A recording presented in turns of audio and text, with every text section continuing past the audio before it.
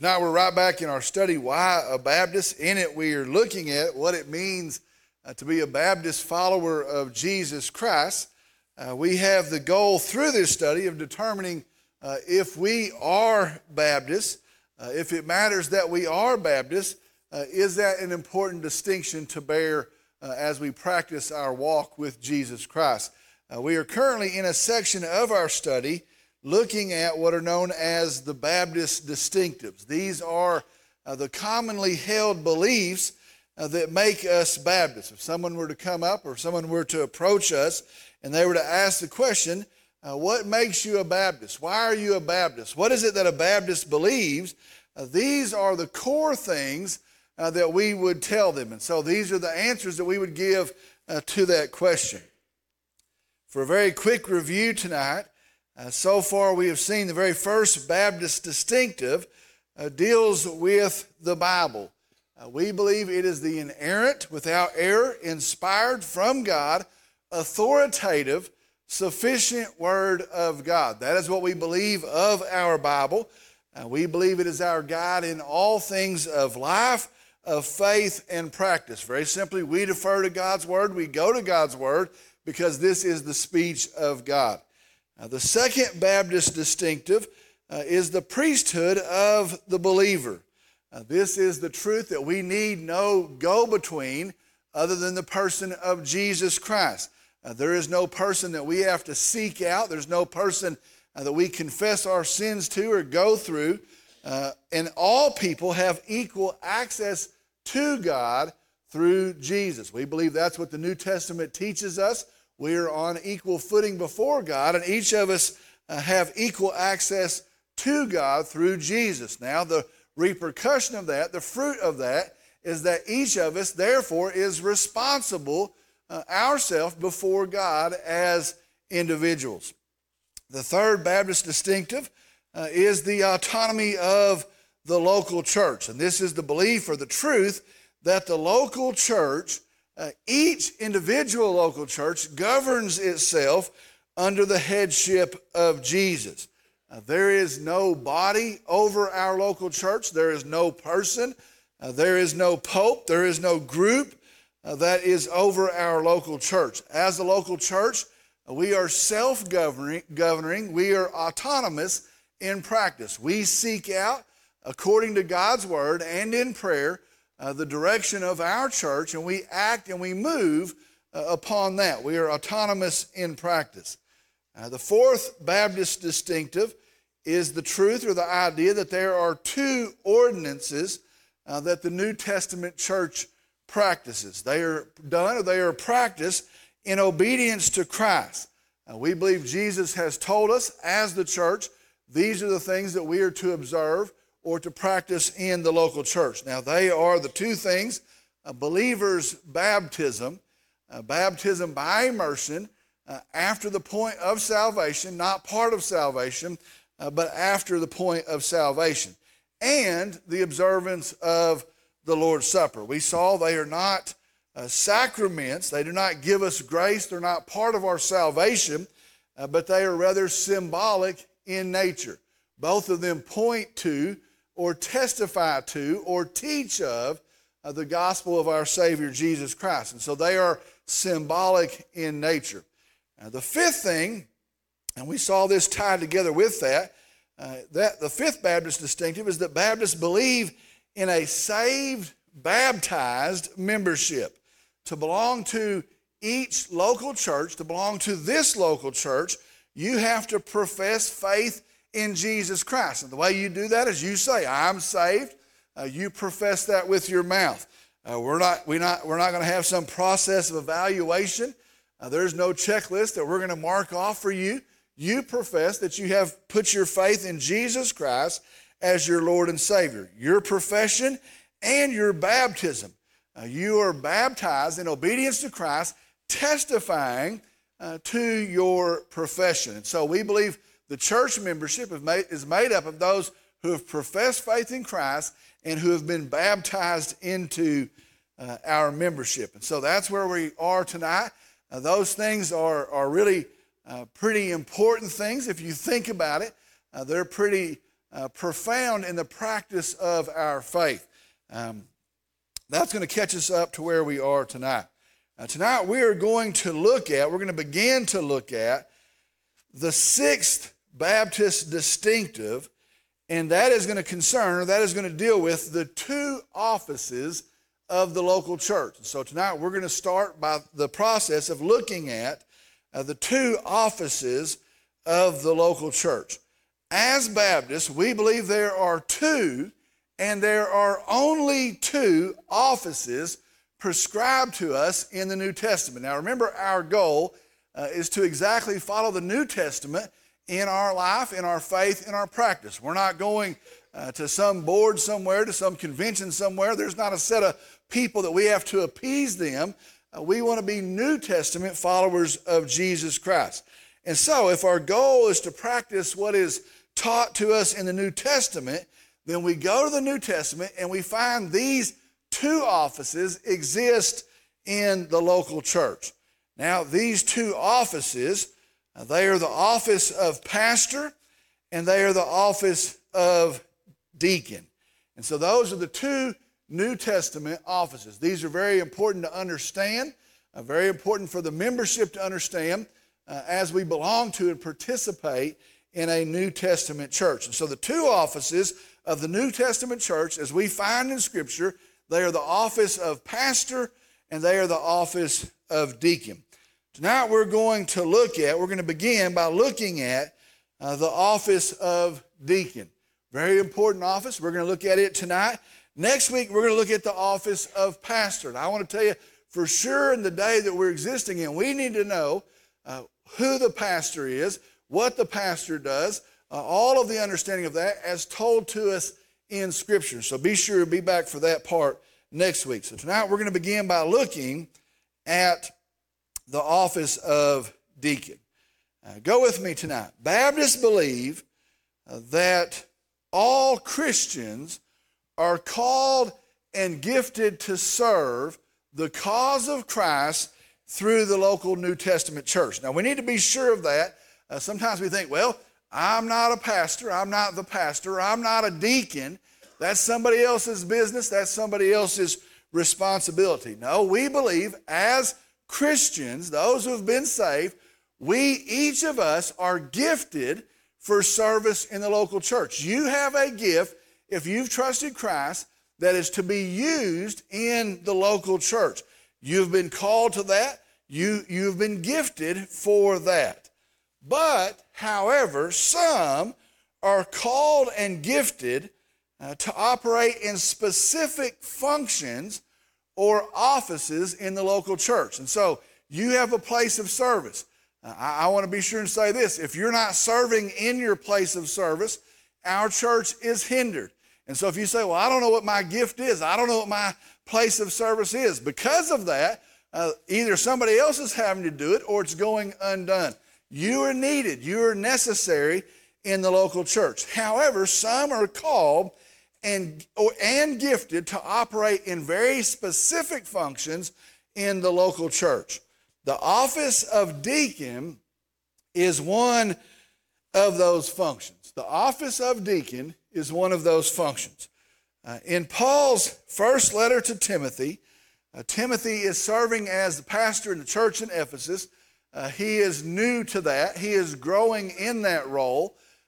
And Paul writes to inform him or to instruct him in matters of church order and church operation. So those 1st and 2nd Timothy, the letter to Titus, those are called the pastoral epistles. They are written to a young pastor telling him this is the function of the church. This is the means of the function of the New Testament church. And so Paul writes to him, giving him instruction in the operation of the local church. In 1 Timothy, we find this office of deacon. And there Paul gives us, in God's word, the qualifications of a deacon. So you say, how do we know the church is to have deacons? How do we know that's one of the offices of the local church? It is given to us in God's word. We find it here very specifically in 1 Timothy chapter 3. And so there we find the qualifications of a deacon. I want to say this, and you'll recognize as we move through them, most of these qualifications have to do with their Christian character. And so we're going to see some things that are required of them, some things that they are called to do, but most of the qualifications have to deal with their Christian character. You can go and read that 1 Timothy chapter 3. I summarized each of the points, lifting them, starting there, I believe in the 8th verse, and I'm just going to walk us through the qualifications of a New Testament deacon. All right, here's the first one. First one is this: they are to be men of dignity. They are to be men of dignity. The Bible says they're to be dignified. This means their behavior causes them to be respected. Their conduct shows that they have trusted in Christ, that they're living according to God's word, and the conduct that they practice, not just in the fellowship or the meeting of the church, but as they carry out their lives, reflects this dignity. So they are to be respected, and their conduct reinforces that. Their conduct is what builds that. So they're to be people of dignity.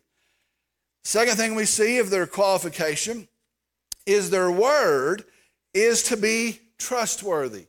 Now think about that. We are a people of God's word. We profess God's word. We're saved by embracing God's word. So it just makes sense that his people would be known as people that when they speak something, you could trust it.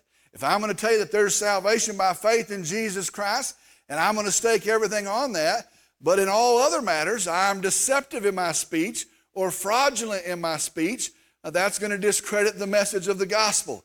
So a deacon, their word is to be trustworthy. If they tell you something, you ought to be able to take it to the bank. Their word is trustworthy. Another requirement, qualification listed there says they must not be addicted to wine. They must not be addicted to alcohol. So this person cannot have an addiction to wine or to alcoholic beverages. Another qualification, they must be fair and just in their business dealings. They must not be motivated by greed. And so if you're to know them outside of the church, they're not trying to earn an easy dollar. They're not trying to beat somebody out of something. They are actually fair and they're just, and I'll just say they're Christ-like in their personal dealings. They're fair and just, not motivated by greed. Here's another one. Qualification of a deacon, they must know and be growing in the knowledge of God's word. And really that's the impetus for all of this. How do they know what it looks like to be Christ-like? How are they going to grow in their Christ-likeness?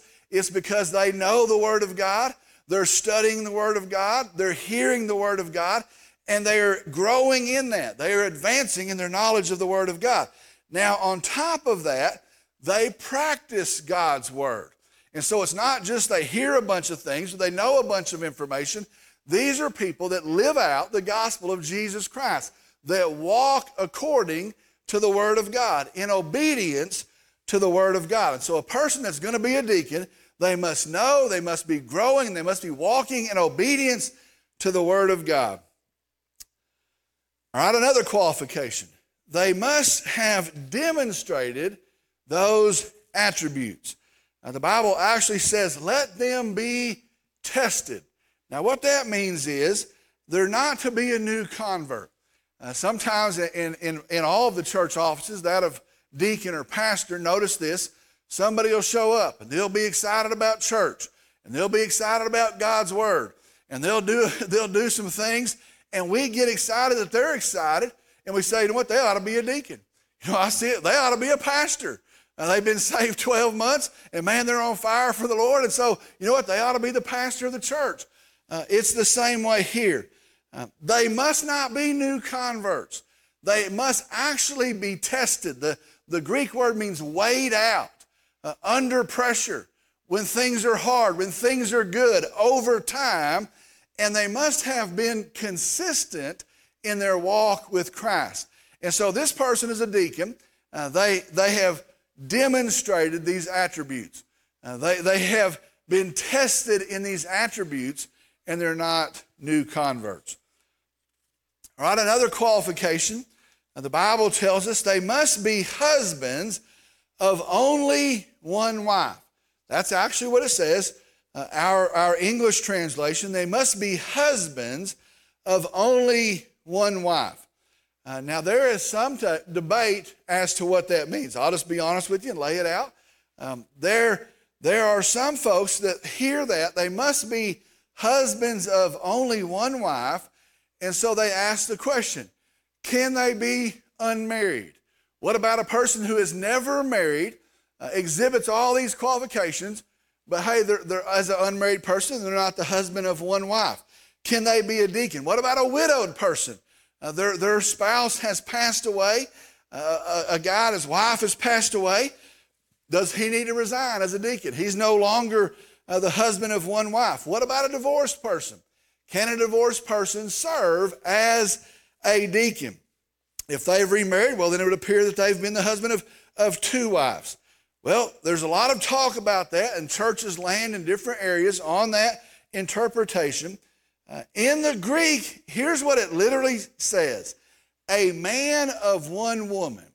And so the qualification of a deacon is a man of one woman.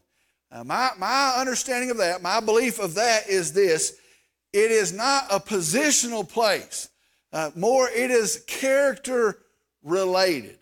And so I believe if there's a guy and his wife has passed away, it's not talking about the fact that he needs to go out and find another wife, or he's disqualified because he no longer has a wife. I believe it is character related. And I'll just speak it very plainly to you. I believe what it means in the context is this: not an adulterer. That's what it means. A husband of one wife, a one-woman man, most literal translation. So this person is to be committed to the wife that they have. They're not to be an adulterer. Goes on, another qualification is this: good managers of their children and own households. They are to be good managers. Now, that word is a pretty deep word, a steward of, a leader of their children and their own households. Now, what that means is this: their faith in Christ, their adherence and obedience to the Word of God, their belief dictates how they manage their homes, how they lead their homes, and that shows up. And so you know what? They're trying to walk with Christ. They're trying to live in obedience to the Word of God, and that impacts how they lead their homes, and that shows up in their homes. The goal is that they would raise godly, Christ-loving kids. The goal is that they would lead their spouse to love and to honor and to walk with Christ. The goal is to have Christ-honoring, Christ-pleasing homes. Now, the opposite of that, the home of a deacon is not to be worldly. It's not to be hypocritical. We have one thing at the church and one thing somewhere else. It's not to be chaotic. Are their homes going to be perfect? No, it doesn't say that, not at all. But it means they're striving in their leadership, in their direction, to have Christ-focused homes. And so, you know what? If a person is going to come and take a role of leadership in the gathering of the church, in the assembly of the church, one of the requirements is they're leading in their homes, and they're leading in Christ-likeness in their homes. Now, are kids going to mess up? Yes. Are people going to get off track? Yes. But as a general rule, their leadership is to have a Christ-centered, Christ-honoring home. That section, if you read that section, it ends by saying, those who serve well as deacons obtain a high standing. And they bring, here's what they do, validity, confidence in the gospel of Jesus Christ. Now, in our words, what that means is this: how they live reflects in a good way, in a positive way, on the gospel of Jesus Christ. You know what? It's one thing to say something. It's one thing to profess something, but how they live, how they walk, how they raise their kids, how they treat their spouse, how they do business, how they're respected in the culture. All of those things are to be a support of and to reflect positively on the gospel of Jesus Christ. Those are the standards set by God. Now, there's folks that say, well, I like 4 of those. I like 2 of those. I don't know about that one. We're not getting to pick that. That's the standard that God has set for His blessing in the practice of the New Testament church. Those are God's standards. All right, so then the question is, if those are the standards set by God, told to us in His Word, then the question becomes, so what are deacons to do? What does a deacon do? Somebody is a deacon in the local church. What is that person's responsibility? What are they to do in the local church? Well, the wording actually settles that. The Greek word for deacon, our English word is deacon, is diakonos. That word, that Greek word, means this: servant. It most literally means servant. It means waiter. Waiter, a person that comes to the table. Is your glass full? You need some more stuff here? Is everything going the way you want it to go? A servant, a waiter, or one who ministers, one who serves. And so understand this. The office of deacon as prescribed in the New Testament, it is a position of service. It is a position of service. A deacon serves the ministry of the local church. Now, let me tell you some things that position does not include. I don't know when this happened. I think it took shape in Baptist churches. I think it became a tradition in Baptist churches. We kind of like how it was going, and so we went with it. But here's the thing. A deacon body does not govern the local church. The deacons are not governors of the church. They're not a board of directors of a local church. Well, I'll just take it to the deacons. They're not a board of directors of the local church. They're not the gatekeepers in the local church. Now, there's many churches that have made the deacon body that, and they've given them that authority, given them that power, but that's not the New Testament model. They're not a board of governors, a board of directors, or gatekeepers in the church. They are the servants of the church. They serve the local church. With that purpose, they free up the pastor to better, more effectively, more efficiently uphold the ministry of preaching and teaching and prayer. They are serving the church that the pastor is able to be more effective, more efficient, better at the preaching and the teaching and the prayer ministry of the church. There is a sort of an example of that in Acts chapter 6. I'm going to read it to us. We'll look at it. In Acts chapter 6, these are the very early days of the church.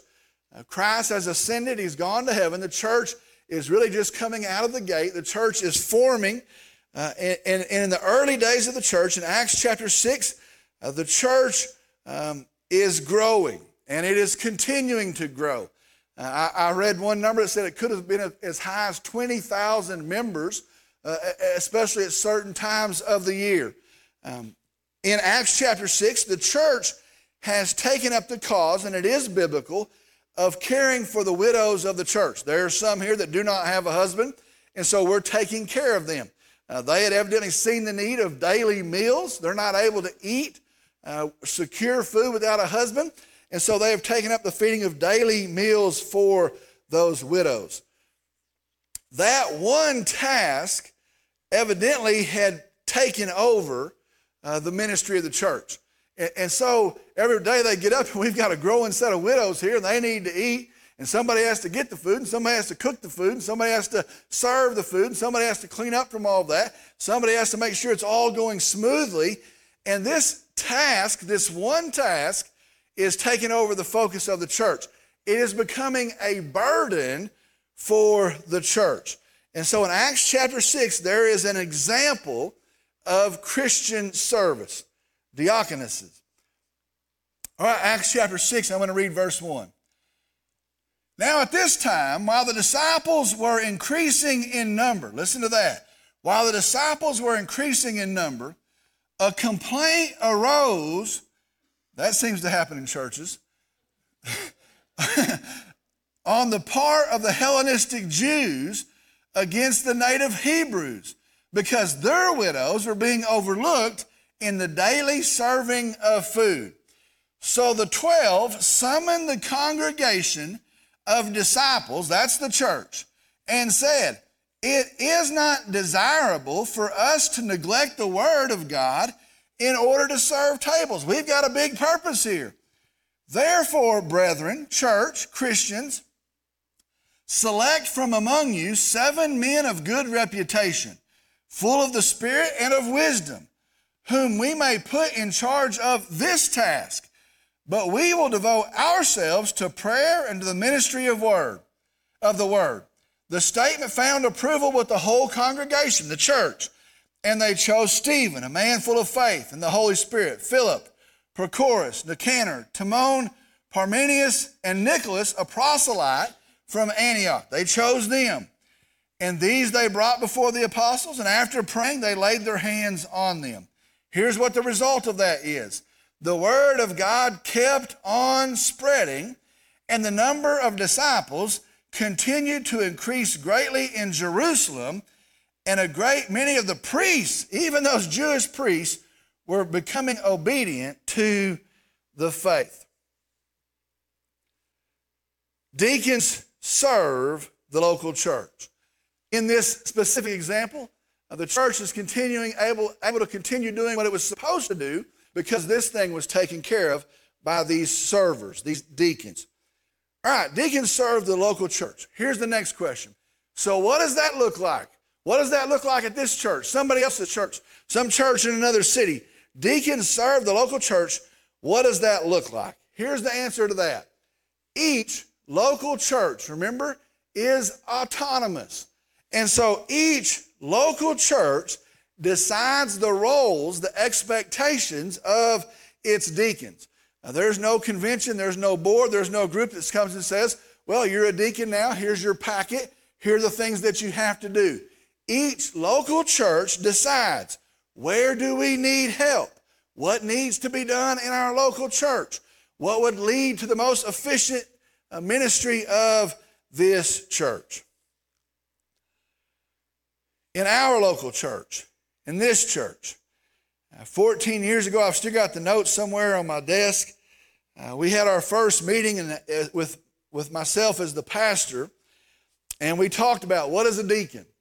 The deacon may have been something different, but what is a deacon under my pastorate?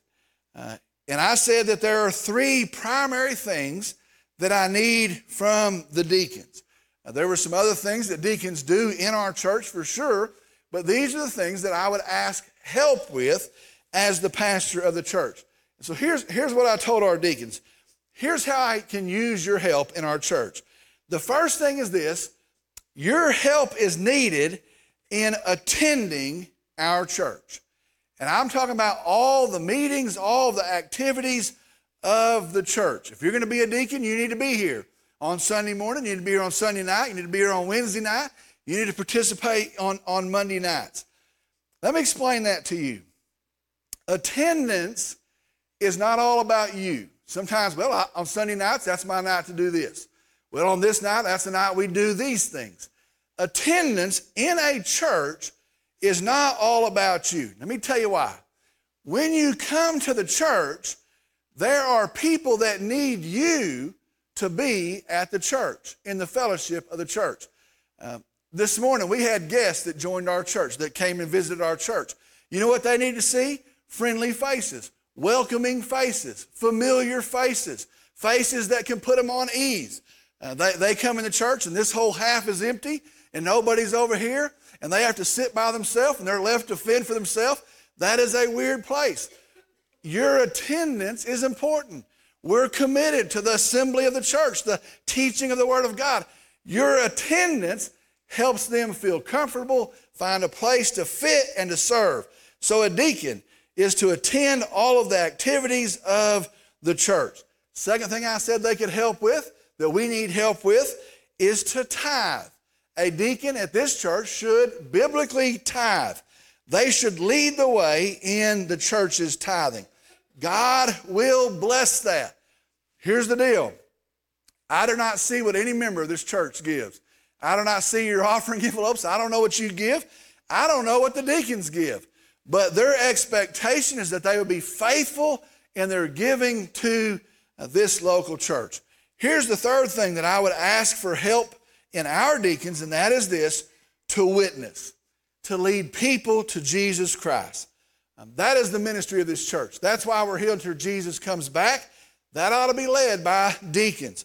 A deacon, in my opinion, in this church, our need is for them to be in the soul-winning business. Now, does that mean they have to come and go out on Monday night and be the head honcho in that? No, there's other ways to be a witness, but a deacon should be about the business of seeing the lostness of our world, knowing we have good news in the gospel, and leading people to faith in Jesus Christ. There are other ways to serve the church. Those are, I think, the primary three ways. The ways, the needs change. They change, they adapt with seasons in the church, with things that are going on in the world and the culture. There are other ways to serve the church. For us, how are deacons selected? All right, so we see the qualifications of a deacon. We see the expectation of service of a deacon. How are deacons selected in our church? Again, we're autonomous. There's other churches with other ways of selecting their deacons.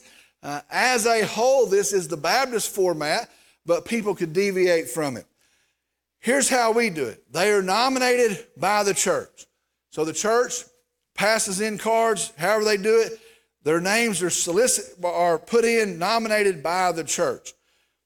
At that point, those names are vetted by the pastor and the deacon leadership. After that, it goes to the deacon body as a whole. And so they would say, according to the biblical standard, according to these qualifications, it looks like they meet these. It looks like these things are fulfilled in this person. It goes to the entire deacon body. They have the same vetting process. They vote, and then the names are brought to the entire church. And so if you look at the example in the Bible, we follow that. They come out of the church. They're given by the church. They're approved by the church. They're presented to the church for a vote. Very simply, the church chooses them. All of that to say this, and here's how I'll wrap it up tonight. All that to say this. There are people who are not the pastor of the church. They maybe didn't have another title in the church because God didn't call them to be, but he did call them to be deacons. And those deacons served, and they served, and they served. And I don't want to leave names out, but I could tell you the names of some great, faithful deacons who have served, and I could give you lists of the things they've done and the things that they've ventured out and how they've served. And most of the time it was unnoticed. Most of the time it was for sure uncelebrated. Nobody had a plaque or a banner every time they did these things. And I'm just going to tell you, sadly, many times that they may have been unappreciated. But I want to say this. By their faithful service to the role they were called to, they have borne a great, eternal, Christ-honoring impact. And I like to tell folks, you know what, there's folks that God has given them a specific place of service, and their faithfulness to that specific thing is going to bear an eternal consequence. And I believe there's going to be faithful deacons of Calvary Baptist Church that served, and nobody really knew most of the things that they were doing, but there's going to be people in heaven because of their service to the ministry of the local church. Praise the Lord for their faithfulness. All right, we're going to stop there tonight. Next week, we'll pick up on the office of pastor. I'm going to ask if you'll stand, please.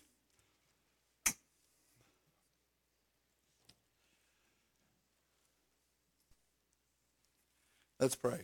Heavenly Father, we come tonight. We're thankful for your truth. We're thankful for your word. We're thankful for your leadership. We're thankful for your guidance. I pray that in all things that we would be discerning, that we'd be submitting, that we'd be obedient. And I pray we would be a church, a people about your business and existing for your name and for your glory. And I pray that be the fruit of these years, as that much glory goes to our Savior Jesus. Lord, I come as we close out this Lord's Day. We praise you, we worship you, we exalt you, we thank you. We move into a new week with hope and with expectation. We ask for opportunities. I pray for families here tonight, for kids, for parents, for grandparents, for homes, for our church body. Again, pray that you bless us. Pray that you enable us, that you multiply our effort, that you're pleased with it. I pray for some that are sick tonight. Help them. I know you are their help. I pray for some that are hurting in this particular season. I pray that you are their peace, that they look to you and find hope and even joy in these days. We hold them up to you as well. Lord, we thank you for our church. We thank you for your blessing upon our church. We thank you for your headship over our church. We praise you for that. And I pray in Jesus' name, amen.